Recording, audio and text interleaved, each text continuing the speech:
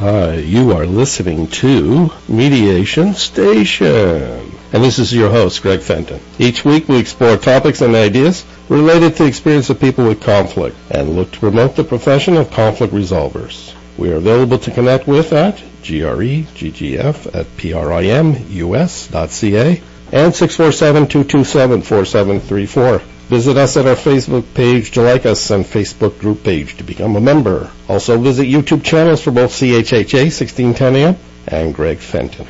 Listen to podcasts of each radio show by visiting either SoundCloud.com and iTunes. Podcasts under Mediation Station under Arts. Our Twitter account is @FentonMediation, so please follow us. Tonight we're talking about professional practice and fatigue, why and how to care, with our visitors, Joni Cass and Angela Bradley. How are each of you doing? Excellent. Thanks. I'm good. I'm sitting in this chair, but I feel different than I usually do. There's a different kind of energy. Because? Because I'm a visitor and not an elf. Yeah. So right now you're identifying as a visitor. Yeah. But the elfiness in me is alive. Yeah. So how are you trying to deal with this conflicting identity perspective right now? I don't know. I don't know how I'm going to deal with it. I guess we'll see. Well, we'll have to deal with it because tonight's program and the show is really apropos. I wasn't prepared for an identity crisis tonight. Well, she's having professional practice concern. This might just drain me. I'll be completely exposed to compassion fatigue. I know. And then I will debrief you. Okay. On the trauma of having to deal with a visitor partner having an identity crisis during our live radio show. That live part is really, it's in the moment. Yeah. It's all about taking risks, being vulnerable, which is so... It's everything. Yeah. So if people want to call in and contribute to this conversation or further of the content on the topic, you can do so at 416-785-0680. And I'll multitask, and I'll answer the phone too, in addition to the boards, and then talking and hosting. It takes a lot of attention for me to do this. So maybe call during a break. That would make it easier, yeah? Or I can try to manage and ask the two of you to continue talking. Just talk. I'll shut my mic, and I'll go to them, and we'll find a way to interject the person. 416-785-0680. So how about each of you give us some information about your professional backgrounds?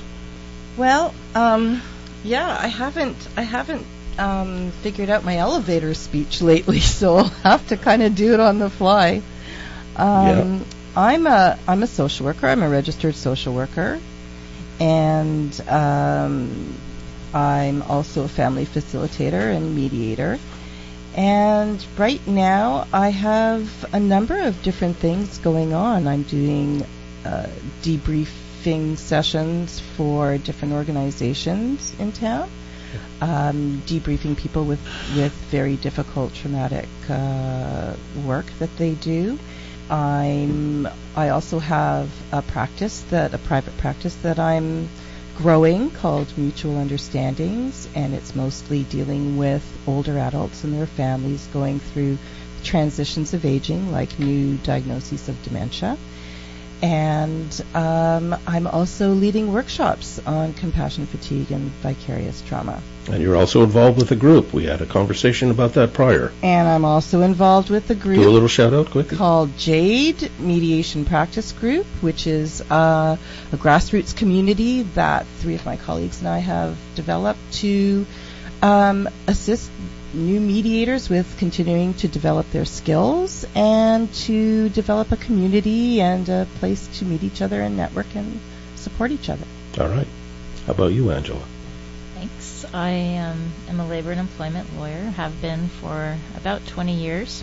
Started out in the States, and then I've been the balance of the last 13 years here in Toronto. So in 2015, I decided to leave the normal practice of law, and I started an independent workplace investigation and mediation practice. And no regrets. I've never looked back. my practice has really become almost all sexual harassment, and even down the spectrum into assault, and that is I think a result of the change in legislation in September 2016 with the new definition of sexual harassment in Ontario. I think it has also been affected by the media attention to sexual harassment in the recent months or years. So one of my cases was affecting me quite seriously. It was a sexual harassment case, and really turned, as I investigated it, I found there was a rape.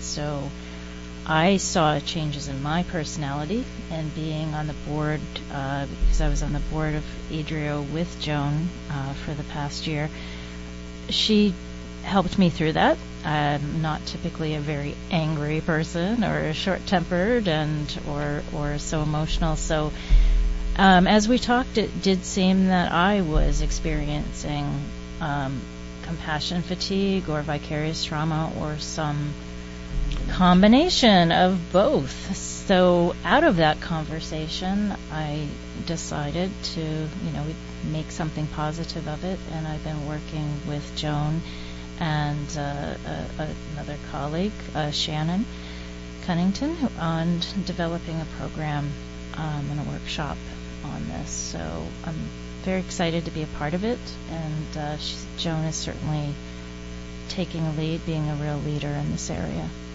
So. Thank you. Are you affected by what she just said? Yeah, I am. Yeah? Yeah. Yeah. All right, so... I'm verklempt.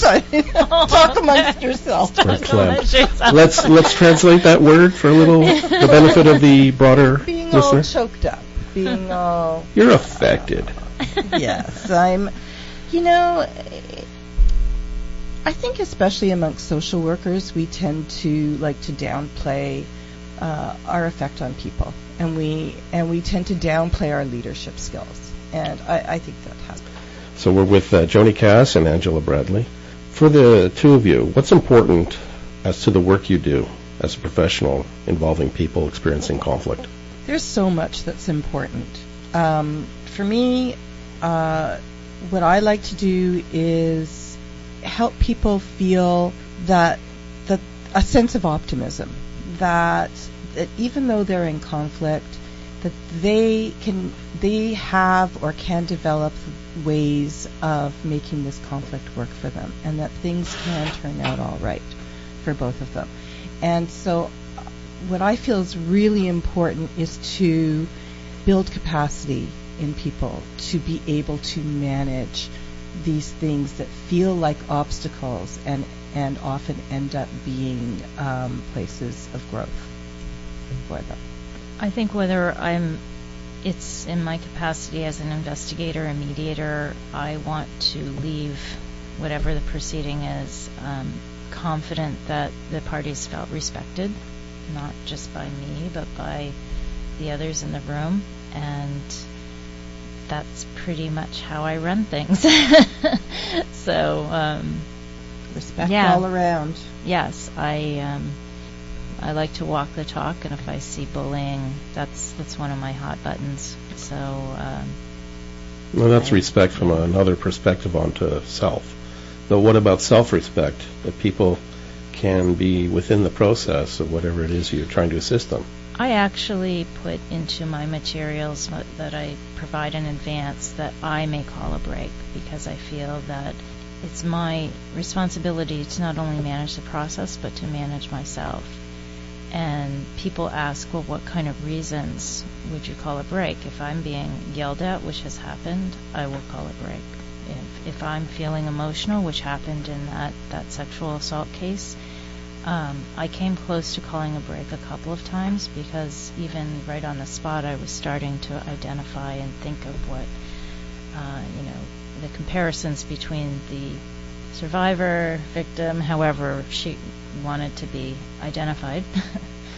So yeah, I think that for me it's setting out a structure in advance, whether it's an investigation or mediation, having that structure that allows me some leeway to jump out of the process and collect myself.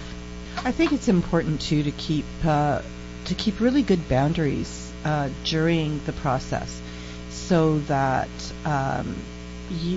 everyone who's taking part in the process has to be dealt with respect, and that includes you, and it's especially you as the mediator or facilitator or investigator or whatever, because you are the one who's got responsibility for that process working ultimately. That didn't come out the way I meant it to come out, because that makes it sound, I can look at your face, Greg, and see what you're thinking. You think you can? I think I can. That it's not that we have responsibility for the outcome. It's that we have responsibility for the process, and we have a responsibility to model what it's like to put up appropriate boundaries and say, no, that's not acceptable behavior towards me. If someone starts yelling at you or berating you or insulting you or whatever. And it's important to have that well in hand and have control over that situation. Well, I think, it's the third party that when people engage us, there's a purpose why they're engaging us. Because for one, they're not finding the ability or capacity for themselves to do that on their own. So they're reaching out for some support, some assistance. And so when we as third parties create something, I think we're so integral as to the conditions that we provide or need to provide for the parties. In addition, we're part of that process. So we need to create conditions that are also where we're part of that. And we have to, because we are human beings too. And not enough of us acknowledge that, yeah, it's for them. We're creating these. We talk about guidelines where people come together and create these conditions for them to be able to have this difficult conversation. The ground rules. Yeah, these are different terminology that people create in order to help other people have those conversations. And usually the third party is like talking like it's for you people. What I try to do too is I say, okay, these are, what do you need in order to have these conversations? Ownership rests with the individual, not me to determine for them. And I also include myself as part of that. I have to be party to those conditions. So these are helpful for me to be within that space too. I have to respect other people too. I can't interrupt them. Do you include yourselves? It's an opportunity too. It's an opportunity to take what's happening in the room right at that time. There's no better example of when the problem is that people aren't being respectful of each other. If it's happening in the room, that's when you can draw attention to it and say, okay, let's take a look at what's happening in the room right now. You're calling me an idiot. How do you think that might make me feel to hear you calling me an idiot? How do you feel that that's helpful to the process that we're having right now? So it's something you can use to further the goals of the actual process that you're trying to do. So how do you prepare yourself to do the work you do?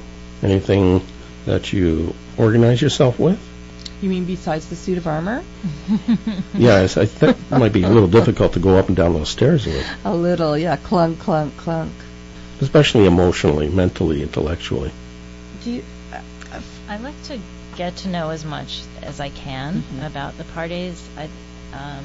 Mediation-wise, ideally, I'd love to have, if not a preliminary meeting with each during the intake process, at least a phone call. I think it's really important to do some pre-work and to just get some impressions, or to do that groundwork. It's not always possible because of budgetary constraints or time constraints, but ideally that I see the work that you do before the prep.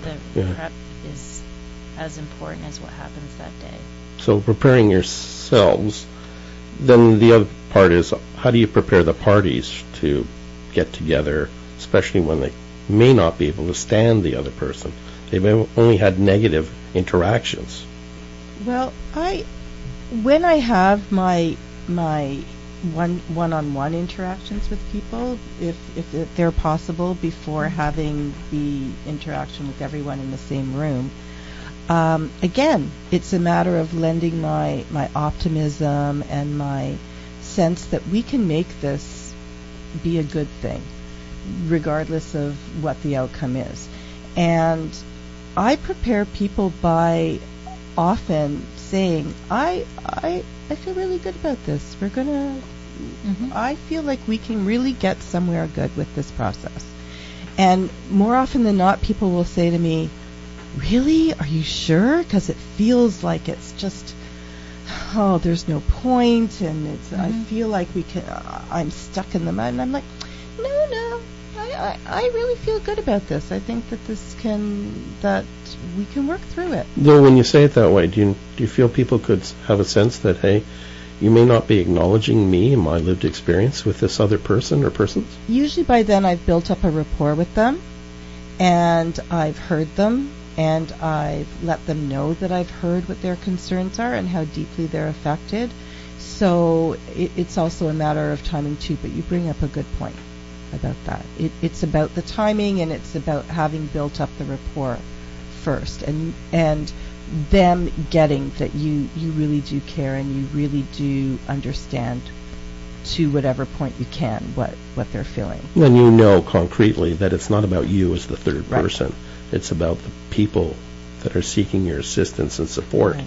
And it really, I can see on their faces that when you say that, or I can hear it in their voices when you have to mean it, of course, you can't just say it, but when someone else shows confidence that things can be worked through, it gives people a whole new outlook, because they've been mired in this feeling of helplessness and hopelessness that bogs them down.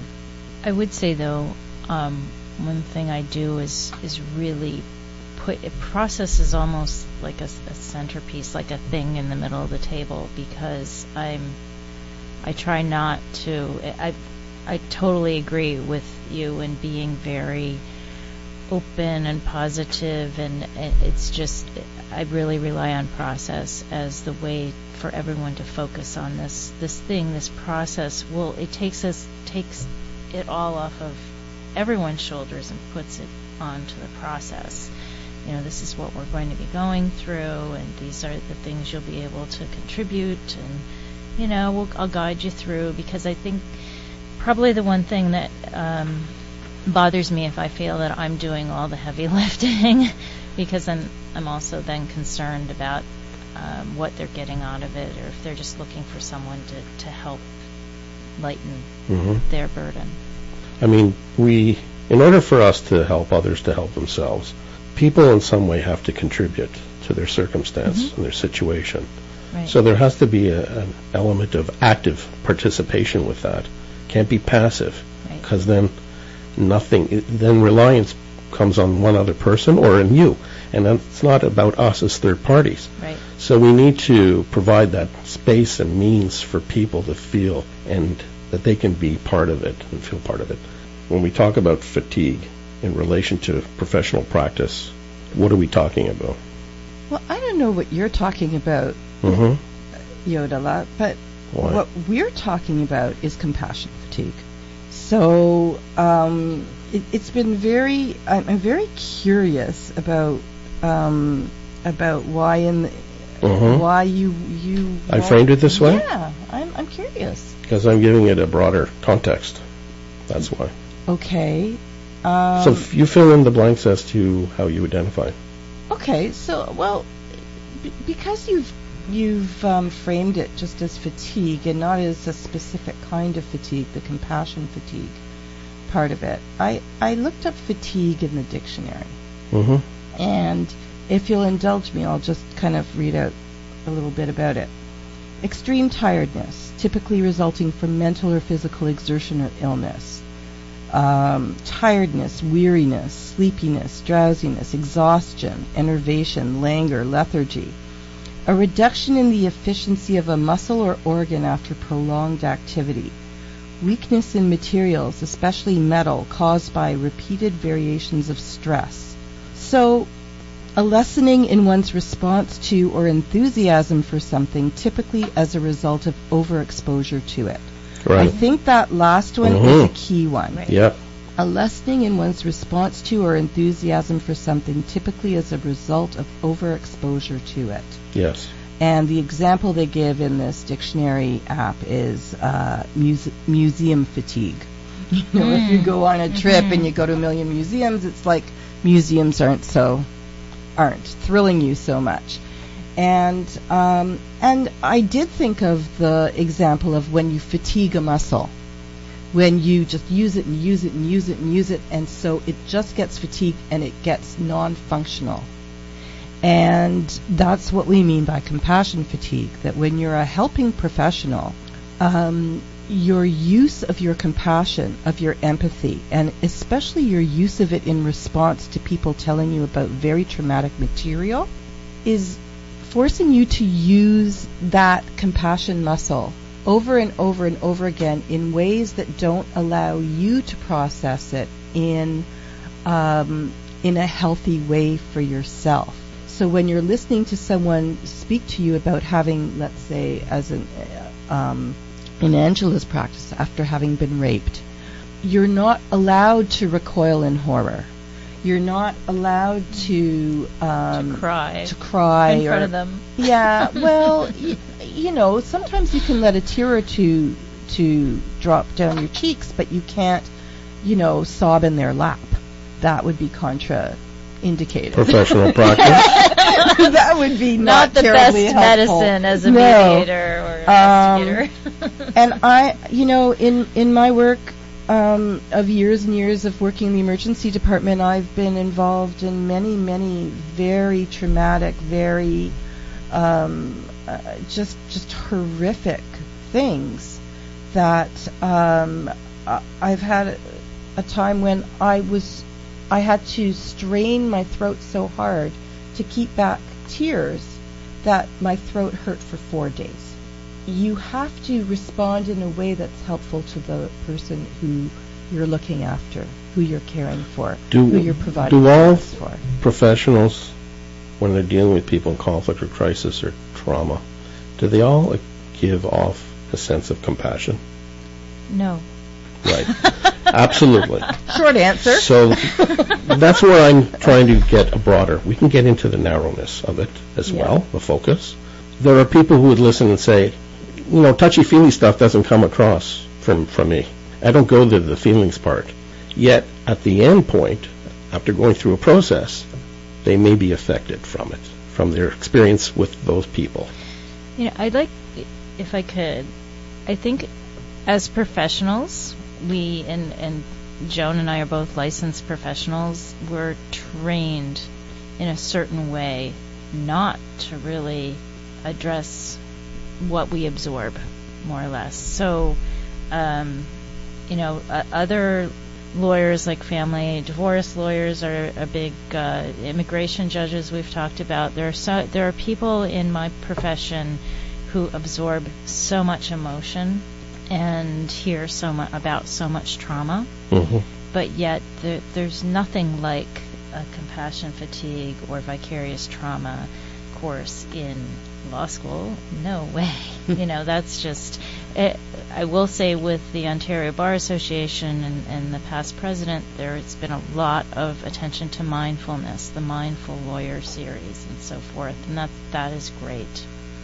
And I think that there may be a change in the legal profession where there's more attention to the fact that we're absorbing so much emotion and you know, empathy. Yeah, caring has a cost. Empathy has a cost, and instead of just, you know, dousing it with alcohol, or that's one of the side effects. I know we'll get to it. You know, when you don't identify, if you don't see the symptoms, and you just self-medicate in various ways, that's one to cope. Yes, that's could be one of the coping mechanisms. Well, that's what I was going to say. I mean, as it gets more and more attention is paid to professions like lawyers who aren't really traditionally thought of as helping professionals. But when you think about it, when you're in trouble in some of the worst times of your life, you're relying on your lawyer to help you. And it's not even about showing compassion or showing empathy or being empathetic. It's about swimming in people's pain. It's about being surrounded by people's pain, anger, hurt, trauma, people doing the worst, most unconscionable, cruel things to each other, that you cannot swim in that and not get wet. You can't be in that constantly without being affected by it, whether or not you're touchy-feely, warm and fuzzy, or whether you're a shark. You can't help but be affected by that. Yes, and each person in their own individual way.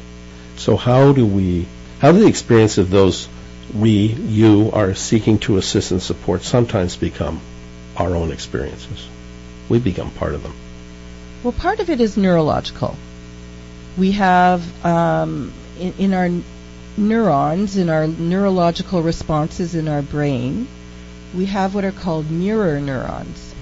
And it's thought that this developed in human beings in order for us to be able to survive. It's very Darwinian. It's a survival mechanism to be able to understand each other's experiences, because we're social animals. We depend on one another for everything, basically. And this is how we survive. So in our brains, when somebody is having an experience, we have an ability to kind of experience it with them. And that's the nature of empathy. And that's the nature of being a human being in a social situation. So when someone is relaying something to us, whether it's on the TV news or whether they're telling it to us in our office as a therapist, or where it's happening out in open court, where everything that's happened is being talked about and in the notes, we're all experiencing it in our own way, along with the people that it's actually happened to. So that's how it becomes our own. It's hearing it, looking at it, visualizing over and over again. A big example is like 9/11, when people sat in front of their TVs and watched over and over and over again those planes flying into those buildings.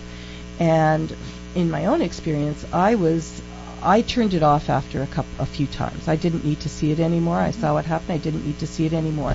And then months later, I went to a training at work where they were teaching us how to respond to these terror situations.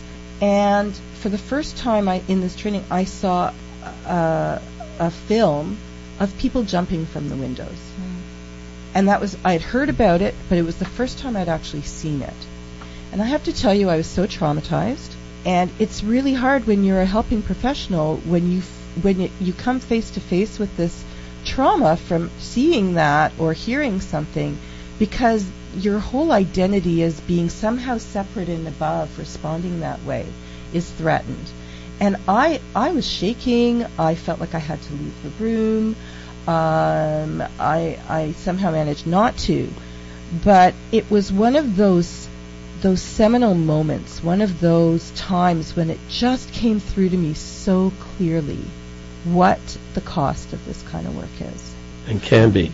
So as a third person, a professional that's hired to assist others going through their struggles and challenges, crisis, trauma, we're supposed to remain independent, not part of that. So we have to deal with what I believe are simultaneous opposites at the same time. We have to be connected to people, some way empathic, to sort of feel, to help with some compassion, to help them journey to a better place, as they determine. At the same time, we can't take ownership of their experience. How do people navigate those two competing at the same, Isn't that a struggle? It is. It is a struggle, but, what's good is that it's been recognized as an occupational hazard among helping professionals, compassion fatigue and vicarious trauma. And there are other things, burnout. There are a lot of different words and terms that are used to address this kind of phenomenon. Mm-hmm. And there's been a lot of research done on it. And there are ways of building up resiliency so that you can do the work and keep caring, because it's the caring part and doing the work well that creates the problems within us. So if we can acknowledge it and destigmatize it and not feel like, oh, I can't have compassion fatigue because that means I'm not taking care of myself properly, and people will think I'm not a good practitioner, and people will think I'm not capable or competent. That's still a concern among people. They're like, and that's why people who are doctors are prone to abuse substances, lawyers are prone to abuse substances, nurses are people. Helping professionals are self-medicating and trying to cope with the effect of the work on them. And they don't feel safe to reach out and get help. And I think that that's part of what we're doing when we do a workshop like the one we're doing, is we're trying to get people to recognize that this is a cost of the work. This is an occupational hazard that can be dealt with, and there are ways of building up your resiliency and being healthy and still doing the work. Well, to reformat the stigmatization of it. I mean, if people feel that, hey, they're going to be looked at differently, lesser than as a professional, if you're so affected by the work you do, it may provide the people become less compassionate in doing the work they do. They put up greater walls, which is obviously going to affect not only the people we work with, it's going to affect you, because maybe one of the things you truly value as a person and as a professional is being compassionate, empathic. Mm-hmm. So it's going to, and we don't want people to resist. I think talking about these things, these sensitive things that are been left under the cover, to bring light to it, is to say, hey, yes, let's have these difficult conversations and try to find ways to address this. And we have our own Me Too moments, where if someone's brave enough to say, oh my God, I just had a week from HE double hockey stick, and I can't take it anymore. And I'm, if I see one more client, I'm just going to completely fall apart. And then someone else sees that they're speaking it, so then they feel the courage to speak it too. Yeah. And that's where we build community. That's where we build solidarity.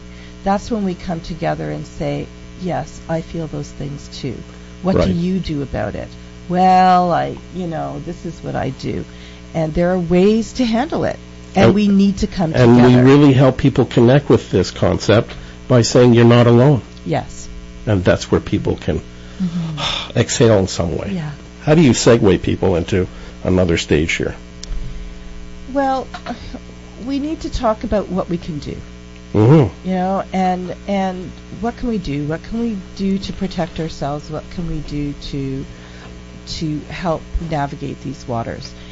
And when you're subjected to a lot of traumatic material and you're holding all that, the most natural thing to want to do is to debrief with other people. And talk with someone else about the experience. To lessen that burden of having that knowledge or having looked at whatever share your material. feelings. Share your feelings about it. Share your horror. Share your fear. Share your disgust. Share your whatever you need to share. Mm.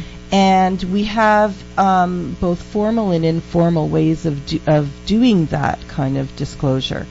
Formal ways are, formal debrief sessions where people sit down with a professional or with a manager or with someone who is trained to do these things.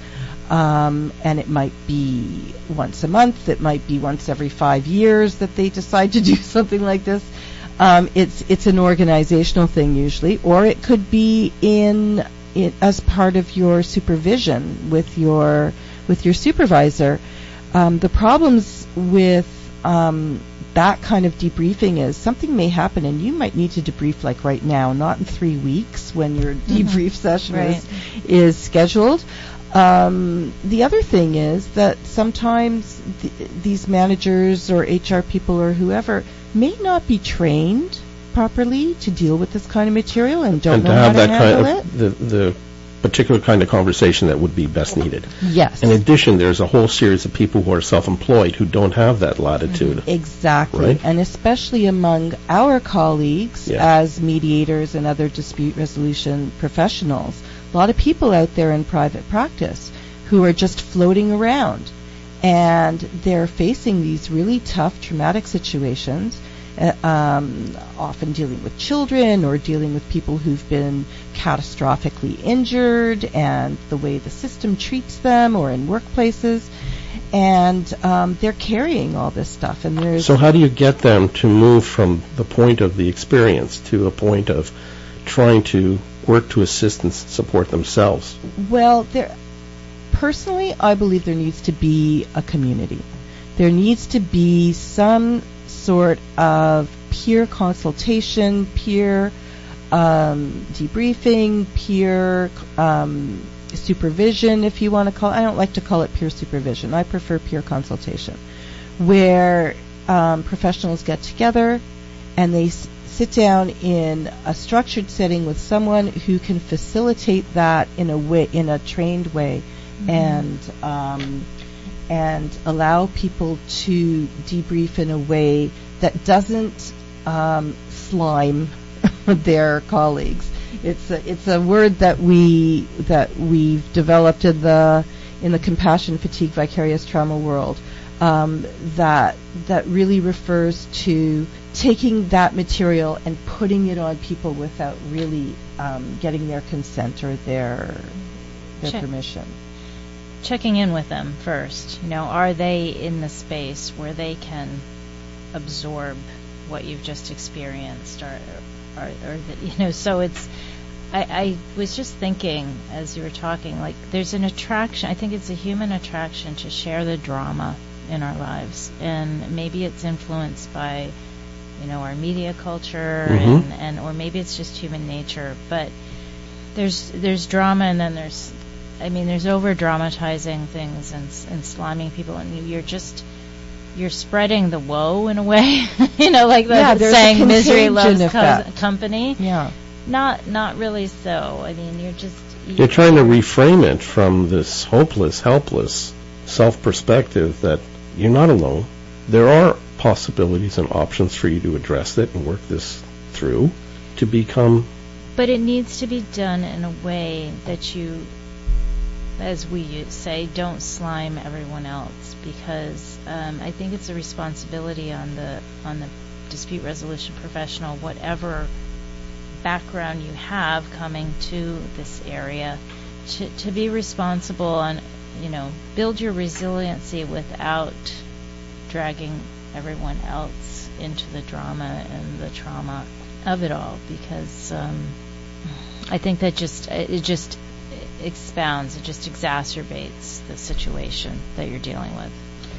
At the same time, we do live in this dramatic world that we've put ourselves in by doing the kind of work we do, and we do need to debrief with each other, and we do need to informally debrief with each other, and a lot of us have found our people that we can debrief with, and a lot of times we kind of lose our self-awareness about how we debrief with each other, and people get in a habit of just blah all over the other person because that's how they've been with each other, and they've always been able to just let it all out.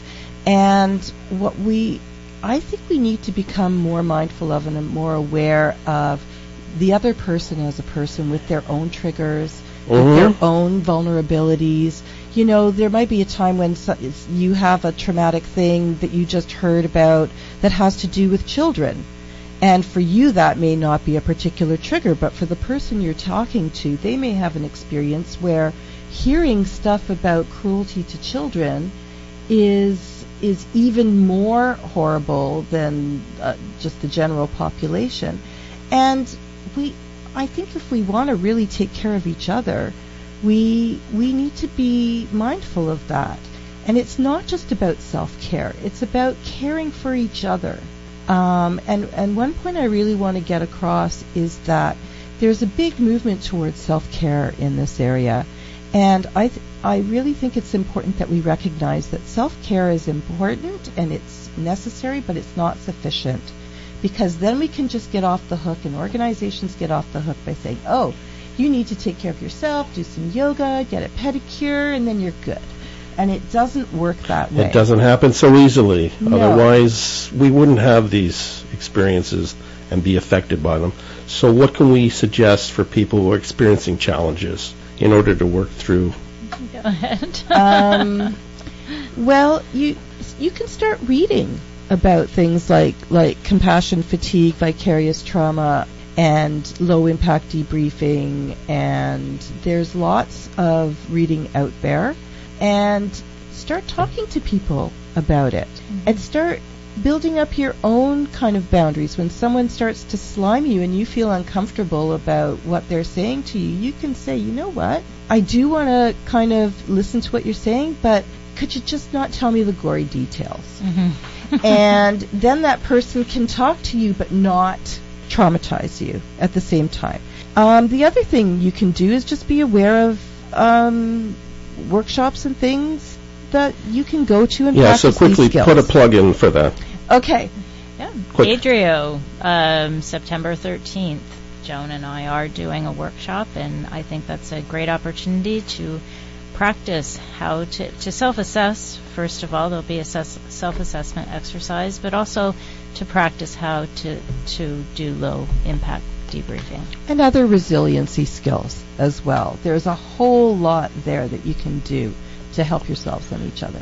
I think the first thing, it starts with raising these to the conscious level. Get people to start talking. Agitate for the stuff that we keep hidden and won't talk about.